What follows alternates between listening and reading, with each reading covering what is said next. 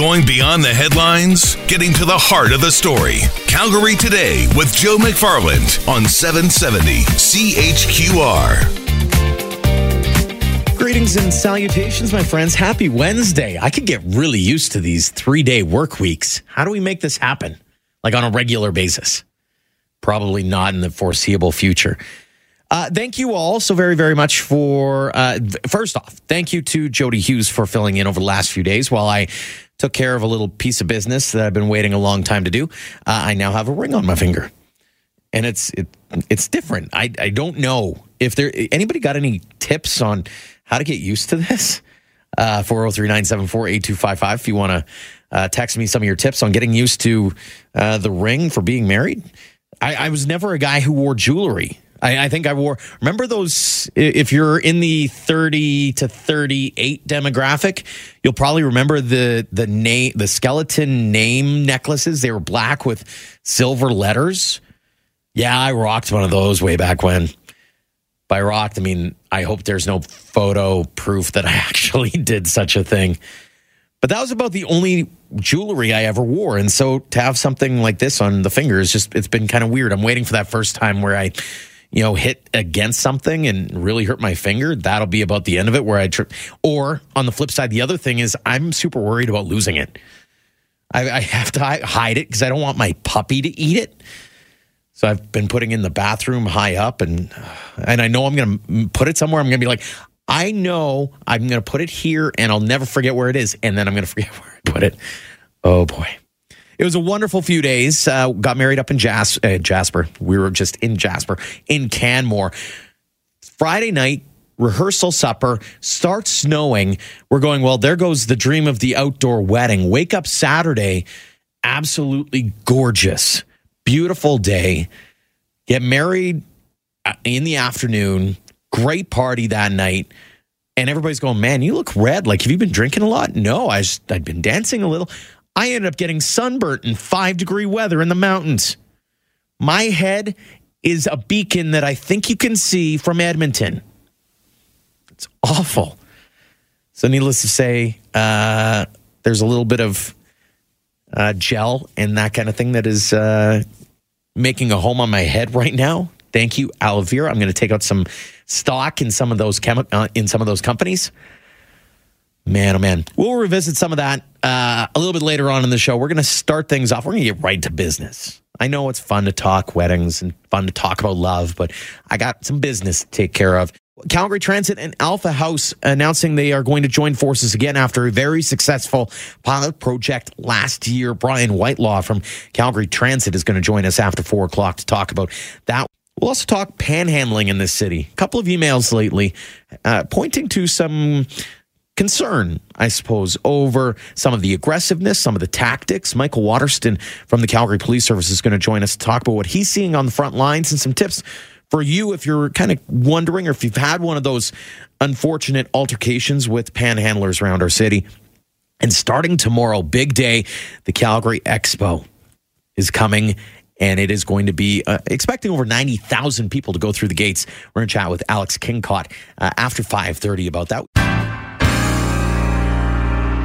Calgary Transit announcing they, alongside Calgary Alpha House, will continue their partnership after a successful pilot program back in 2018.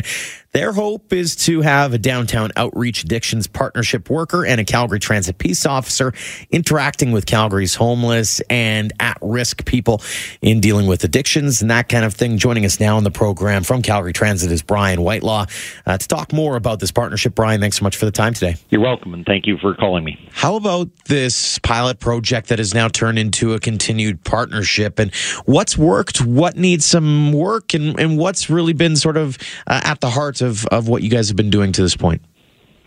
Well, I think originally in the creation of this program, we have wanted to work with the downtown outreach addictions program, or the what we call the DOPE team, for quite some time, and we've been searching for a way to integrate really our efforts in focusing on the vulnerable population that our customers encounter, and certainly the vulnerable population itself that depends in many respects for transit as well. So we wanted to look for a partnership.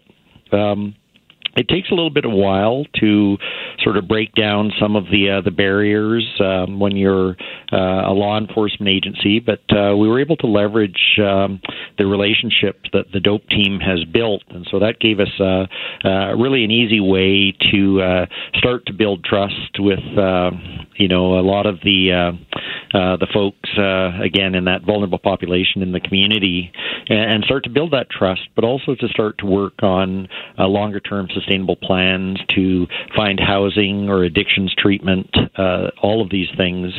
And so I'd say what's worked really well now over the course of not quite a year yet, in fact, we're able to leverage that partnership, build trust with members from vulnerable groups in the community, and that's just we're starting to see success with folks getting into more sustainable programming that enables them, of course, to have what we might consider sort of more normal lives. Walk us through what you would expect in that first interaction between one of your officers and a person who is in need of help down the line. So this group actually patrols in the downtown core, really along 7th Avenue and kind of adjacent, and then up to Sinolta Station. They'll really reach out and just have conversations, and often there's some pretty basic requirements people might have. I mean, it might be something like just simply, having toothpaste or toothbrush or something, just for care that the group is actually able to facilitate. But more importantly, once that conversation starts, it starts to lead into a little bit of discussion around, what are the more supporting mechanisms that are required. And so, I give you an example of one individual that constantly was certainly involved with Calgary Transit peace officers. So since 2017, we dealt with one individual 841 times. Many of those encounters were violent, may have ended in an arrest or a ticket or something like that. This individual needed treatment for schizophrenia, and so my community outreach team was able to get this person into treatment for his schizophrenia. That treatment is building him, certainly his self-esteem and his ability to interact more effectively in his community and around other folks. That individual now no longer requires that type of intervention. And so my COT team is working on housing. They're making sure doctor's appointments are kept. They're really trying to get him integrated back into, a lifestyle that takes him away from transit and takes him away from, causing concerns for our customers or requiring my peace officers to exercise their law enforcement role. You mentioned the case-by-case basis and getting the one-by-one wins. And by the sounds of it, 569 occasions between September and February where you were able to intervene. This is a pretty strong case study in terms of being able to build relationships and understandings and eventually be able to convince people that are in need to get the help that they need. Yeah, we understand that. We know even with the individual I referred to, there will be relapses. The goal is to continually really lift them out of the situation as much as we can and get them connected to those community resources. So it might take, 5, 7, 10 times with, a lot of kind of the heavy lifting from the individuals themselves to get them finally into kind of sustainable living. So that's going to happen, but that's part of kind of an overall team approach within the city of Calgary with all the partners that are focused on poverty and homelessness and mental health and addictions. Brian, I do appreciate the time and congratulations on continuing what sounds like a very successful program. Thank you very much. I appreciate it. Brian Whitelaw from Calgary Transit joining us, giving us a little bit of an overview of the partnership between Calgary Transit and Calgary Alpha House. You're listening to Calgary Today on 770 CHQR.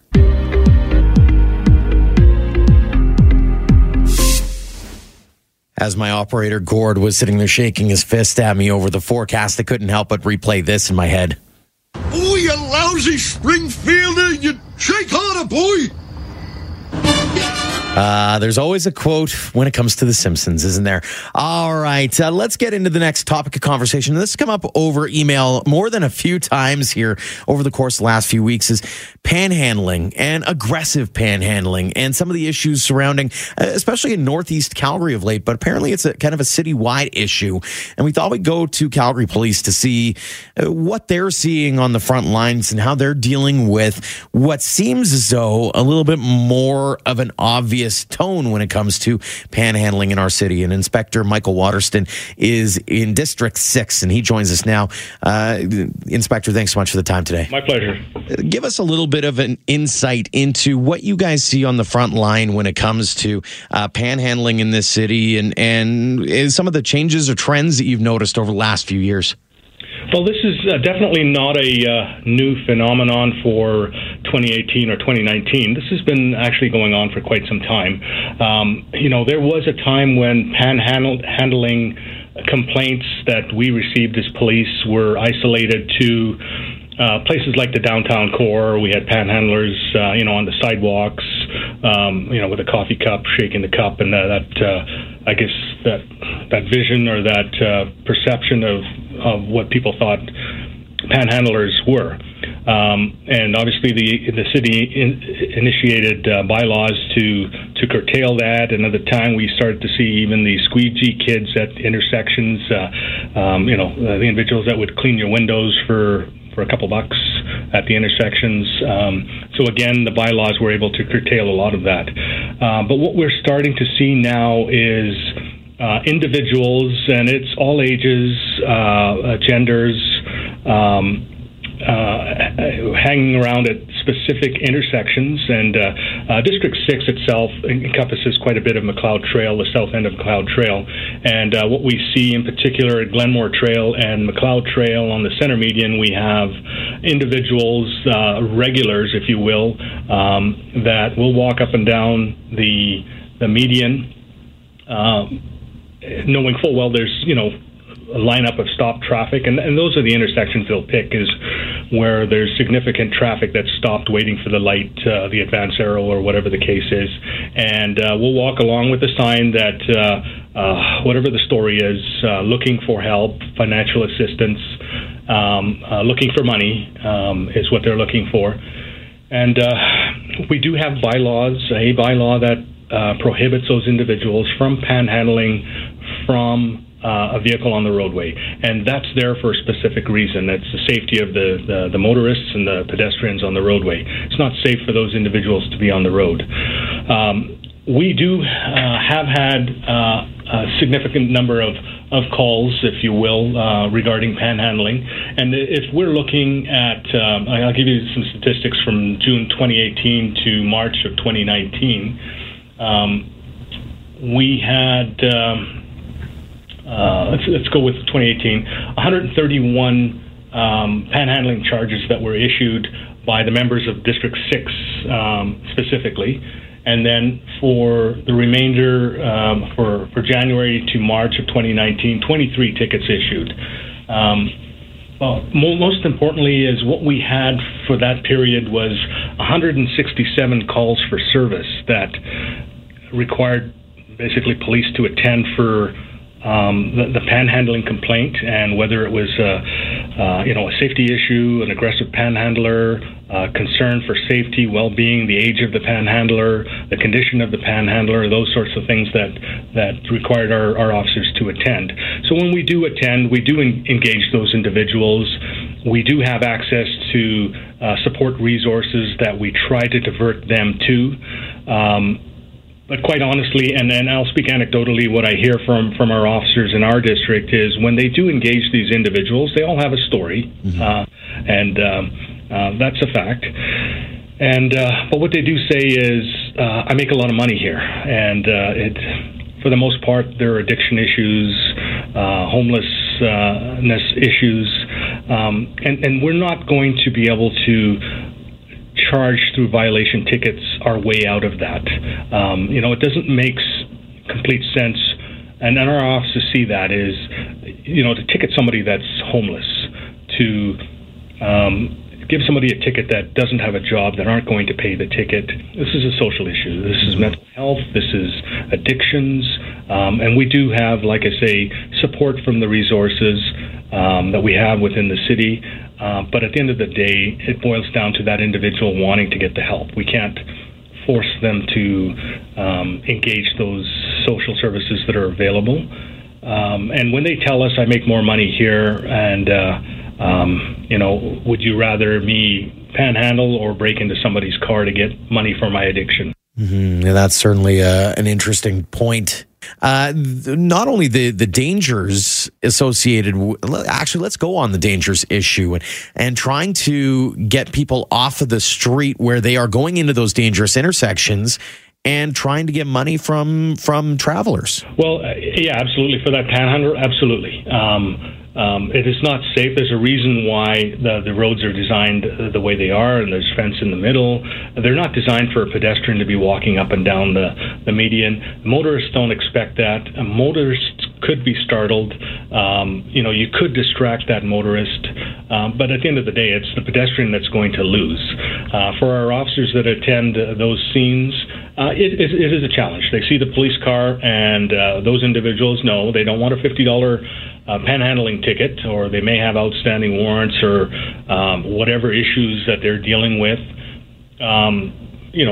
They're going to run, and if they do run, they're going to run in traffic. So it's not safe for them. It's not safe for our officers.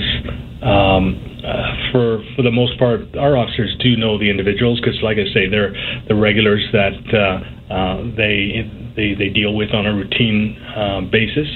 And again, anecdotally, the panhandlers have their route, they have their locations, they have their pecking order of who that intersection belongs to and who can use it and who can, draw from it, how much time you can spend there. It's a strange situation for sure. But we just don't see it on McLeod Trail. It's throughout the city. Like I say, wherever you have a major intersection where you have stopped traffic, we're also starting to see and hear from fast food restaurants and coffee shops that have the panhandlers in their drive-throughs. And again, with the sign seated on a milk crate or whatever the case is, and asking for money. And for the business owners, some try their best to help them, feed them if that's what they need, move them along, call the police, and that's what we'll try to do, is move them along as well, and engage services as we can if they're willing to accept it. Talk a little bit about the other side of it, which is from a motorist standpoint where, and I've heard this a couple of times through email or even had a couple of experiences myself where it seems as though that some panhandlers want to be a little bit more aggressive. They're either in that dire of a situation or they feel like that's the best course of action. But how, as a motorist, are you supposed to react in the police service's eyes to get the best result and also bring it to your attention? Well, at the end of the day, is if it's not a lucrative intersection for the panhandler to be at, then they're not going to go there. So I think that's probably the best advice I can give to the motoring public is don't. If you do want to support through the agencies that accept the donations. Don't get into a confrontation with the individual. You'll read some of the signs that the individuals are holding on to, and your windows are down, and you may make comment. Again, this is not the time or place to get into a confrontation with somebody you don't know. And yeah, there are some that are aggressive because they know that people get scared. Here's $1, here's $5, and you won't bother me while I'm waiting in this lineup for the next 50 seconds or whatever it is. Some may donate out of fear, some out of pity, wanting to help. But again, you got to ask yourself, if you truly want to help, ask yourself where that money is going from that you're handing to that individual. You've worked hard for that money, and we can't tell you what to do with it. You paid your taxes for that money, and you're just going to hand it over to somebody you don't know and you don't know the story. And quite honestly, we live in a very affluent, privileged country and community that, you know, if you're in dire need of medical services, housing, food, quite honestly, there are social agencies that have that available. Inspector, I do appreciate the time this afternoon. Thank you so much for joining us. You're very welcome. Take care of yourself. Starting tomorrow, all kinds of characters and even some celebrities, including Christina Ricci, the entire cast of Back to the Future, and many more, embarking on our city for the 14th annual Calgary Comic and Entertainment Expo. Yes, it returns tomorrow. The parade happens on Friday. It's going to be a good time as always. And joining us now from the Calgary Expo is Alex Kingcott. Alex, thanks so much for the time today. Thanks for having me. Talk about a big week and a big weekend in store with the coming of the 14th annual Calgary Comic and Entertainment Expo. What are some of the highlights heading into the next few days here? It's tough to pick just one or two things. The great thing about Calgary Expo is that whatever you're a fan of, you'll find that fandom at the show. If you were to go day by day, Thursday night, I call that the best night to go shopping. So if you're a fan of collectibles or comic books or costume pieces or whatever, art, custom art, Thursday night's a great chance to do that. The crowds are a little less. The selection is, all there for you. And then we also have Miss Linda Carter, Wonder Woman, performing one night only Thursday night. So if you're a fan of hers and you want to hear stories and hear some music from her career, she is not appearing at the show itself, only at this this special event happening Thursday evening at 7:00. So you can get tickets to that and see Wonder Woman. That sort of kicks us off Thursday. Friday, we have the POW Parade of Wonders in the morning, a whole day of show. And then Friday night, we're reuniting the cast of Back to the Future. And then Saturday and Sunday, we carry on. There's a massive costume contest Saturday night. We have stars like the cast of Shazam and Christina Ricci, and shows like Vampire Diaries and Smallville and Transformers. They're all there. So Saturday and Sunday are great chances to check out panels. They're the busiest days. So whatever you're into, you'll find something. It sure is amazing to think about where the Expo has come over the last 14 years and just even based just simply on numbers. I mean, a lot of people look at it and go, it's not that big of a thing, but here we are talking, 90,000 people walking through before all is said and done. It is massive. It just goes to show that Calgary is an incredibly creative city.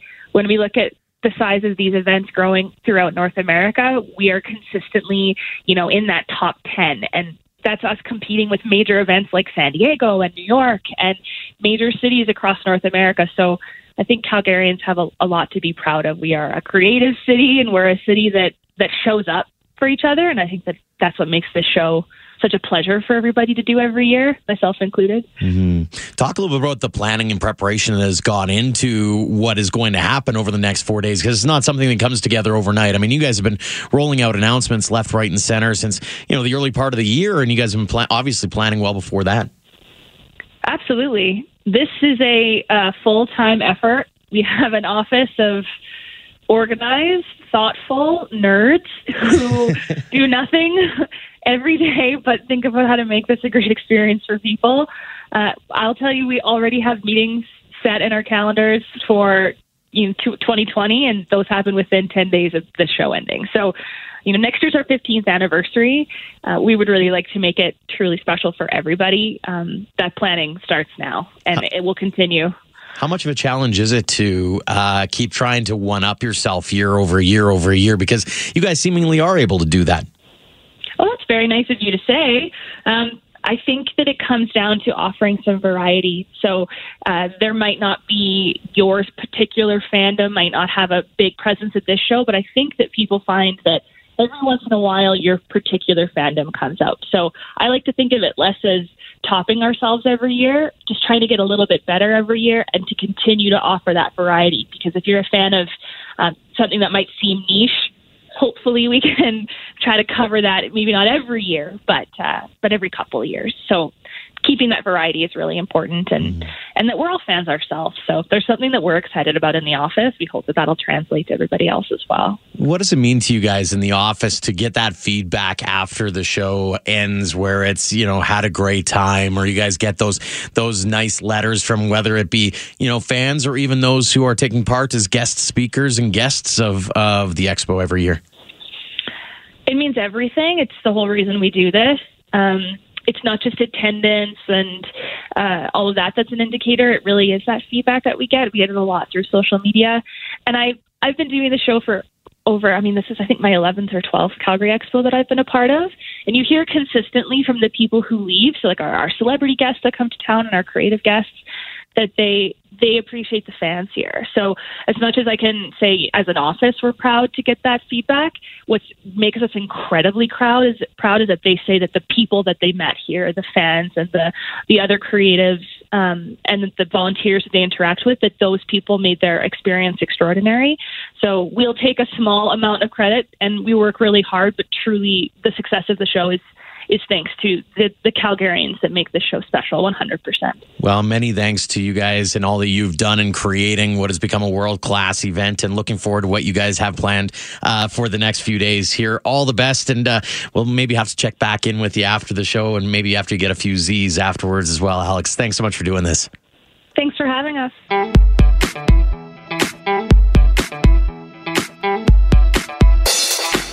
Big thanks to everyone for the kind words and messages, whether it be over the text line or on Twitter or wherever you may be listening. Thanks for you and your comments surrounding the wedding, the nuptials over the weekend. I got to say again, man, oh man, doing it in the mountains in early spring, a little bit of snow on the hilltops. Whew, that was something else. That being said, it was funny. One of our board operators, Brian, said to me right before I left, he said, make sure at some point as your bride is walking down the aisle to take a look and just breathe that in, because that's the most beautiful sight you're going to see. Yeah, I shed a tear the minute that I saw her get out of the vehicle and walk towards us. The only downside in the whole weekend, there were some helicopter tours going along, and I got the feeling that a couple of the helicopters were doing extra passes so that those who were on the tours could take pictures of the wedding. Oh, there was one point during we read our own vows, and in the middle of my vows, I looked up, looked at the helicopter, and shook my fist at it. Kind of like Gord did while I was reading the weather forecast. I says, get out of here. I'm trying to be sentimental and stuff. As Gord says, paparazzi. I know that's it, but let me tell you, phenomenal weekend. Want to thank everybody at Cornerstone Theatre for making that an amazing venue. Also want a big thanks to our videographer, our photographer, all our friends and family, first and foremost. Man, oh man, that was phenomenal. Now it goes on to real life. We took a couple of days off in Jasper, went to the Fairmont. Amazing, amazing hotel. Amazing service there. But I got to say, now that the real world has come back, I've realized just how easy it is for us guys. I don't have to change my name, and I'm not saying that Erin had to either, but she's decided to take my name. I'm very honored that she did. But now she's got to go through the process of going through her passport application and her driver's license and her teaching certificates and stuff all got to get, like, everything has to get changed. And here I am, complaining about my ring. I feel so bad. I'm not doing anything, and she's got to do all of it. So guys, make sure after you wed your better half that you thank her for all the work that she's got to do after the fact. Because let me tell you, we got it so easy. Oh man. So yeah, looking forward to new days with this wedding ring, and looking forward to new things. Day 3 or 4, and she hasn't murdered me yet. It's an amazing feat, I gotta say. It's funny. Everybody says congratulations. Yeah, congratulations to me. Condolences to her. She's got to live with me for the rest of her life, or until she smothers me with a pillow in the middle of my sleep.